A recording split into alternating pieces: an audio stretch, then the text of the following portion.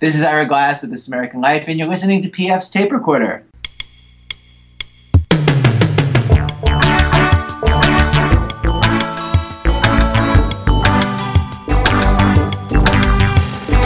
Hello there, I'm PF, this is my tape recorder. Coming up, comedian Laurie Kilmartin. And I'm not really a storyteller, I'm more of a joke teller, so I sort of improve my act 30 seconds at a time, and it's painfully slow. Laurie, as you know, leads a dual life as a stand-up comedian, but also as a writer for The Conan Show. And we spoke to her, I think it was last year, and we caught up with her and found out what she was up to. Turns out pretty much the same old thing. We had a hilarious conversation with her and had a really good chat. We have a song of the week coming up from Pale Waves, but first we have a dumb bit in which we discover the NRA doesn't understand comedy. That might sound surprising, but here you go.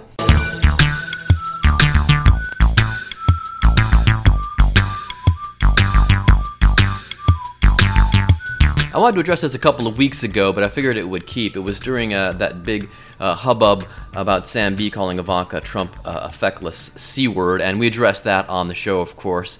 I was kind of a little disappointed because, Sam B and everybody Daily Show adjacent is pretty brilliant. I think she could have done better, and it's just, it's just, I guess, an ad hominem attack, and she apologized for it and everything, and so that story is settled. But during that, when I was researching my response to that, doing my research on that, I came across this little bit of video. It's from NRA TV. Yes, there's an NRA TV. And it's Dana Loesch, our old favorite. And, she has this to say about the Sam B situation. Samantha Bee, former contributor to The Daily Show, when it was still anchored by someone with more wit and sense than its current host. As Anthony Michael Hall says in 16 Candles, "Whoa, nice manners, babe!" Comes out swinging and attacking everybody. What's funny about this is in her attempt to attack Sam B, she takes a poke at Trevor Noah, and then, in a backhanded way, compliments Jon Stewart. And which is really weird because just a few years ago, she had this to say about Jon Stewart. Jon Stewart, king of liberal talking points and undisputed champion of pomposity. Boy, you've really got to hate Sam B, Dana, if you're going to heap praise on a guy that you called pompous. Anyway, so why was she so upset about Sam B, apart from, the thing everybody was upset with her about? Well, let's have a listen. Decided to show the hypocrisy of the NRA by proving that it's easier to buy a gun than the Eddie Eagle costume. Spoiler alert, it is. So a couple of years ago, Sam B on Full Frontal did a little remote piece about, as Ms. Loesch described, it is easier to buy a gun than it is to obtain an Eddie Eagle costume, which is I guess the intellectual property rights are owned by the NRA. But here's where Ms. Loesch gets a little confused. Oh, and she starts by playing a clip from Sam B's bit. Here you go. But it turned out the organization that makes it easier to get a gun than Sudafed makes it nearly impossible to acquire their giant dancing eagle. Yes, B compared a firearm to a mascot, a firearm to a trademark. B assumes that gun laws are lax because she can't purchase someone else's trademark the way she can a firearm. Okay, here's the first problem. The NRA licenses Eddie Eagle, but, as Sam B explains, the first step was completing the NRA's 18-page costume application, which includes 36 rules and regulations to keep me from living out my eagle-taunting fantasies. They have rules like Eddie Eagle doesn't drive, Eddie Eagle does not smoke or drink alcohol, and he's always clothed. On top of that, I'd have to deal with their mandatory 20-day waiting period. Who wants to wait 20 days to get something awesome? That's not the America I know. That's the joke, Dana. The NRA has gone to more trouble protecting their intellectual property under the law, which they have the right to do. But the funny part is they put more effort into that, it appears, than actually protecting citizens from the misuse of firearms. So let's get to our next BS point, and we'll back it up a little bit here, give you a running start on this. B assumes that gun laws are lax because she can't purchase someone else's trademark the way she can a firearm, provided that she isn't a prohibited possessor by way of a misdemeanor crime of domestic violence conviction, felony conviction, drug addiction, here illegally, discharged dishonorably from the military, is subject to a protective order, or renounced her citizenship. Those are all accurate stipulations, but the reason Sam B thinks it's easier to get a firearm than an Eddie Eagle costume is because she went to a gun show and the stringent background check consisted of, well, this. One question, are you a felon? No. Good thing felons never lie. So I don't know if you could pick that up, but the guy asked if she was a felon. It was Sam B's producer. She said no, and that was it. She had a gun. And also they sent a producer to buy a gun in a parking lot near the TBS headquarters in Atlanta out of the trunk of a guy's car. So yeah, was never asked if they renounced her citizenship or any of the other stipulations that Miss Loesch listed. I mean, she's Canadian, so maybe she's also a naturalized citizen. She certainly doesn't demonstrate a citizen's understanding of our nation's laws, though. Well, you're from here and you don't either. What's your excuse? B believes that firearms are regulated the exact same way as intellectual property. No, she doesn't, idiot. That's not the joke. So because the NRA doesn't sell the Eddie Eagle trademark, it means that we have bad gun laws. Well, the NRA does license Eddie Eagle, and yes, we do have bad gun laws. The St. Louis Cardinals also don't sell their trademark except to license it for merchandise and events, so is that another indication of lax gun laws? If the St. Louis Cardinals lobbied and spent millions of dollars to block legislation that might prevent a mass slaughter of innocent people, then yeah, that would be a sign of lax gun laws. I could also argue that it's more difficult for me to demand free use of the Avengers logo for whatever purpose I want than it is for me to purchase a firearm. Yes, that's the joke. Again, if the Avengers lobbied and spent millions of dollars blocking legislation that would prevent a mass slaughter. Maybe B is arguing that there is a hidden amendment in our Constitution, like the Second and a Half Amendment, which argues that we as Americans have the right to possess and bear trademarks regardless of ownership. Okay, did you even watch the Sam B bit? The Second Amendment reiterates that firearms are a protected good, a natural right, which cannot be denied. Okay, please stop talking.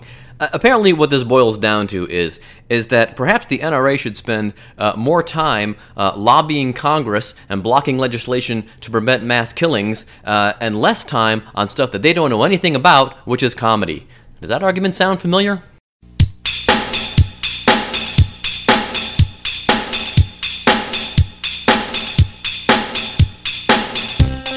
Laurie Kilmartin is a stand-up comedian based in Los Angeles, California. She does stand-up, headlining clubs across the country, but also is a writer for the Conan O'Brien program on TBS. Here now is an interview with Laurie Kilmartin.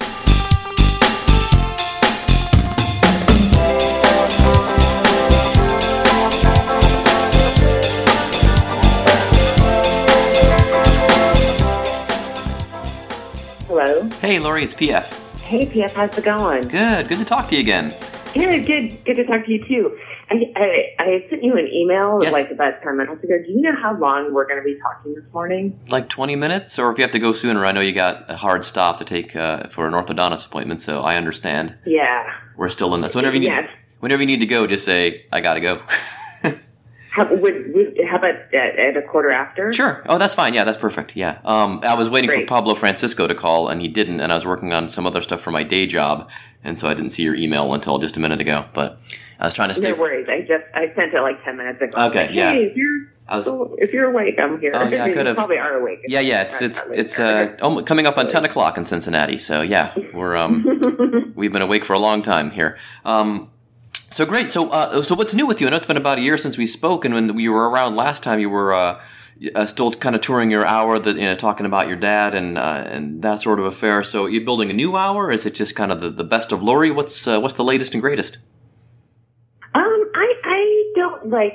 I don't build a new hour the way some people drop an hour, but then I haven't had a Netflix special. So maybe if I had a Netflix special, I would. Okay. I don't want this to turn into me grumbling about that. But, also, for me, I just sort of keep writing jokes and drop jokes that I hate or am sick of as I go along. So that's sort of my process. So, yeah.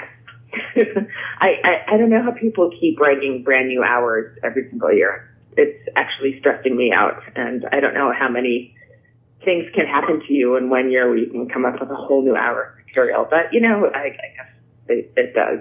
Well, a lot of your writing, though, is taken up working in television. So, I mean, if you're doing nothing but touring, it's probably a lot easier to write a new hour of stand-up than it is to kind of divide up and, I've got to write this stuff for television. Now I've got to go out and maybe do some sets and try to work out some new material. So I guess it's probably a situational deal.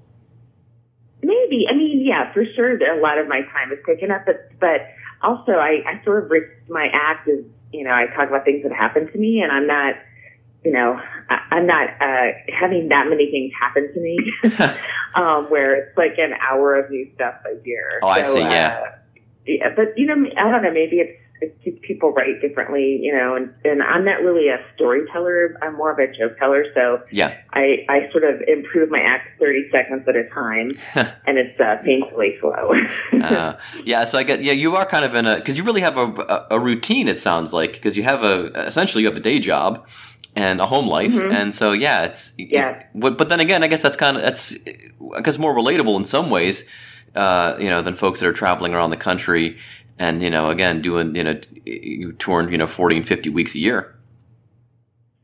Yeah, I mean, that's brutal. I did that when I was like a feature and I didn't have a kid, and it just really, really wore me down. So now I'm being worn down in a different way. Yeah. With orthodontist appointments and torn ACLs and, there you go.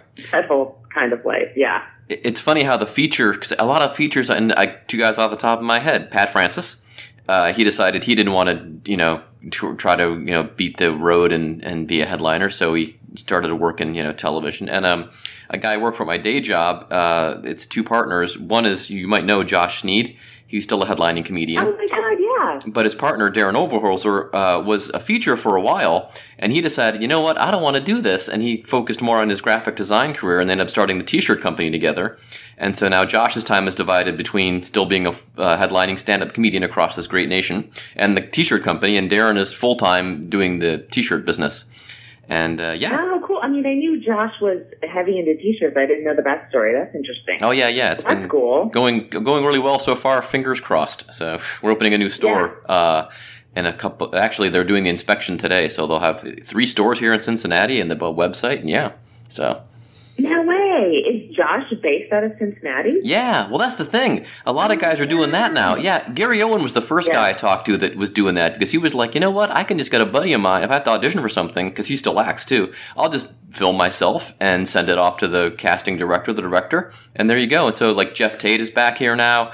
Josh is here, of course. And yeah, it's technology has really, I guess, allowed people to do that, to stay in their place of choice and not have to duke it out in New York or Los Angeles. Although, thankfully, you have a nice career out in Los Angeles, so. Yeah, I have to be here. I have to be wherever I am in person. Yeah. Yeah. Well, that's the thing about LA. It seems like the people that have a steady gig or are working steadily out there, it's great to be in Southern California because I have friends that live out there and they all have great jobs. But if not, it can be kind of sucky, just like any other place.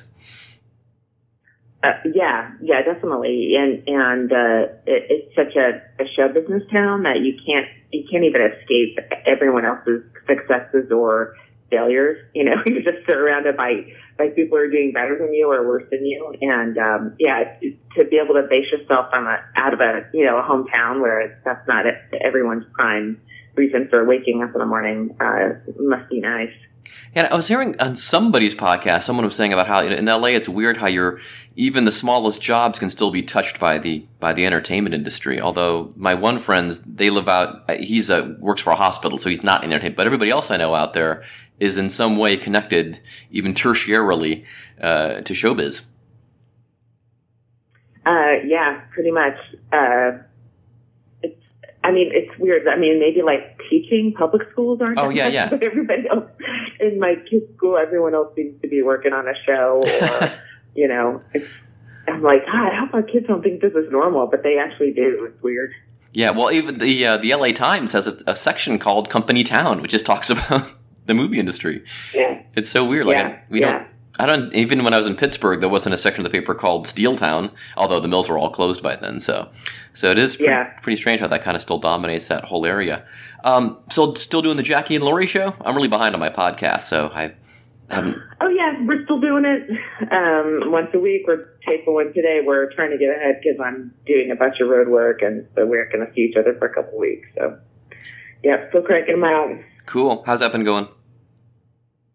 I guess it's going good.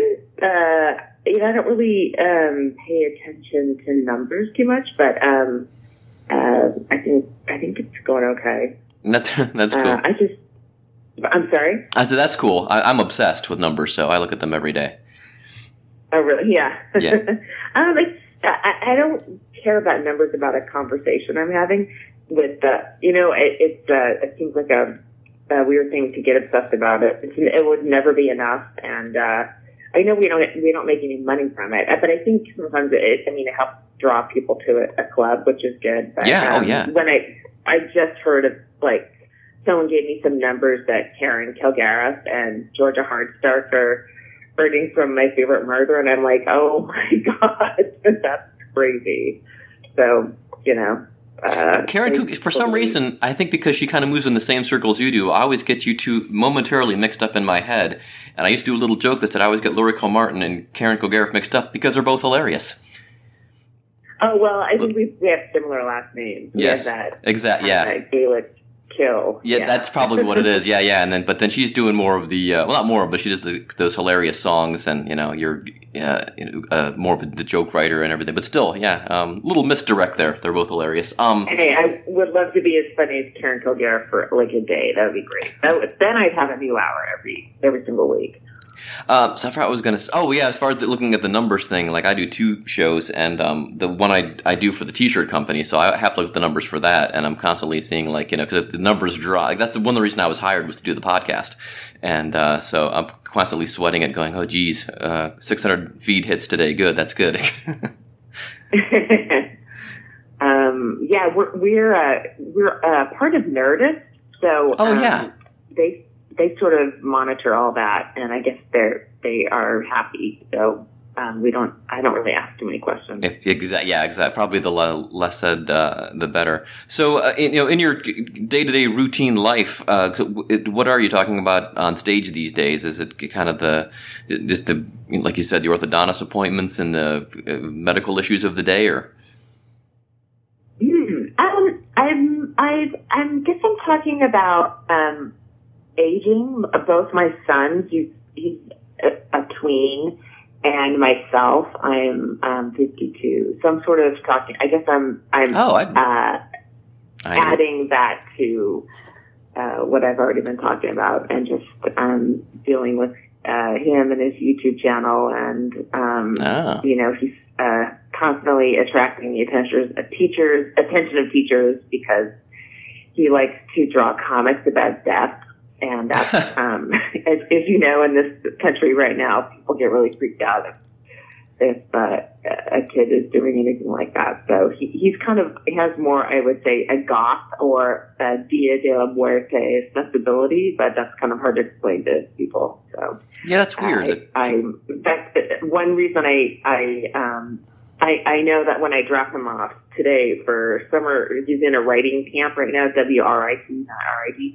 And I guess he has a comic called Dead Boy, and he was working night yesterday, and the teachers were upset. So I'm going to be yelled at this morning. So that's why I'm like, I have to get off at 7:50 because I have to incorporate that being yelled at by a teacher into my schedule this morning. That's so strange that people don't, get that and freak out over everything without kind of looking at things first. But it happens here in the great Midwest too. I can assure you. Yeah, I think everyone's trying to be, err on the side of caution. And so, that can kind of hit people who are a little more creative. If you're going to be looking at words or, images and say, well, that means something, worse than it actually is. But, I feel like he sort of has like a Tim Burton sort of, artistic sensibility, which is not helpful right now. Well, at least people, are familiar with that kind of thing, and can maybe finally see the light and be like, yeah. But gosh, I wouldn't have guessed you're 52. We're the same age. Oh, cool. Yeah, and so do you think, like I always ask people this question, especially people closer to my age, like that scene in Spinal Tap where they ask, and Harry Shearer says he feels like a preserved moose on stage. Does comedy kind of keep you young and keep you, keep your mind fresh and thinking? Like, what's your secret, Laurie? I don't think anything keeps us young. I think every day we get older, and we're one day closer from our destiny, which is the earth. But I do feel like the pursuit of perfection, which I every time I'm always working on jokes and trying to make them better. I feel like that keeps me happy to be alive and excited, and so I can sort of observe what's happening to my life or my body without being super stressed about it, at least right now, because I'm just sort of taking notes and trying to write jokes about it, you know. It's more like being kind of like being a comedic reporter on but your story is your own life. And do you kind of feel like now that you've kind of all these experiences behind you, and of course, and being a parent and all that, you kind of have a little bit of, I guess for lack of a better word, wisdom to kind of bestow on people? Well, no, I don't think, you know, my act is sort of, I kind of write jokes where I'm a well-meaning parent, but I have terrible execution. So I don't think anyone would get any wisdom from my act. I would just hope it's just laughter a little bit, you know. I try not to be. I like that Seinfeld credo of, you know. Well, I don't know if this is exactly it, but you know, no lessons, no hugging, you know. Yeah. Do you think people maybe can learn from your errors and kind of pick up some wisdom that way? No, I really don't. I don't come to my show if you want to get any wiser. I would just read a book, go on Wikipedia if you want to get smarter. I just, you know, unless you, I don't know.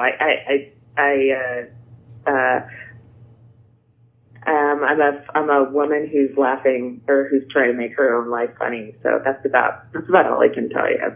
Okay. And just last question real quick, because it just popped into my head, because I know, again, a lot of when, you know, some comedians get to a certain age and your son's getting older, do you think you might want to be going out on the road a little bit more when you get older and kind of doing more stand-up, or you just kind of think you'll kind of keep things the way they are? Right now I do road work when Conan's on hiatus. So that's sort of my plan. As long as I'm working for Conan, that's what I'll be doing. And if that changes, I'll probably be panicking, and, you know, either going on the road more. It's hard though. It's weird. I thought, it'll be easier to leave my son when he's older, but now I actually think he's going to be needing me more now than when he was like 4, you know? Oh, that's true. Yeah. Yeah, it's strange. I didn't anticipate this, so I'm a little freaked out because I was planning on. I guess when my kid was little, I'm like, okay, I'll do. You know, I'm like 0 to 5 are the important years, so I'll, you know, really make sure I'm not doing too much road work. I'll take him with me. And now I'm like, wow, okay, well, 11 to 18 seems pretty crucial too. Yeah, it really does. Well, great. I'll get him off for the ortho then. Have fun there. Thank you. And as always, hope we get you sometime here in Cincinnati. I know, me too. I hope so as well. It's just I hardly have any weeks off, and then I don't have a ton of notice, so I tend to get weeks when, like, my agent will find a week that someone else was canceled, and I was just informed I have it available, and she'll go snatch it for me. So maybe that'll happen back at Go Bananas one of these days. Cool. Well, great. Well, good luck with everything else, and like I said, have fun at the ortho and have a great rest of your day. Cool. Thanks so much. Thanks, Lori. Bye-bye. Okay, bye.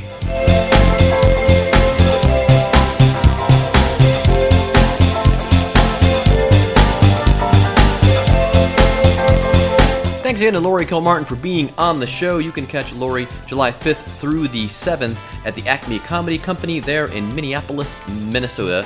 And for all things Lori Kilmartin related, you can go to Kilmartin.com, Kilmartin with just one L there, and that'll tell you all the Lori Kilmartin information you need. You can also find the links to her podcast there and all that fun stuff as well. So that takes us up, I reckon, to the Song of the Week. And I thought we'd have these guys on again as Song of the Week, but it's Pale Waves.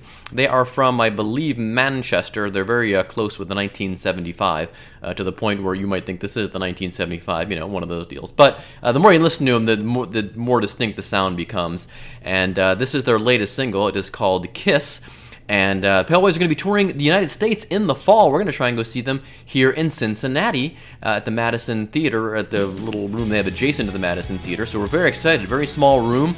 And we're open to talk to those cats. And we'll keep you posted on how that goes. In the meantime, this is Kiss from Pale Waves, our Song of the Week on PF's Tape Recorder. So long, and thanks for listening.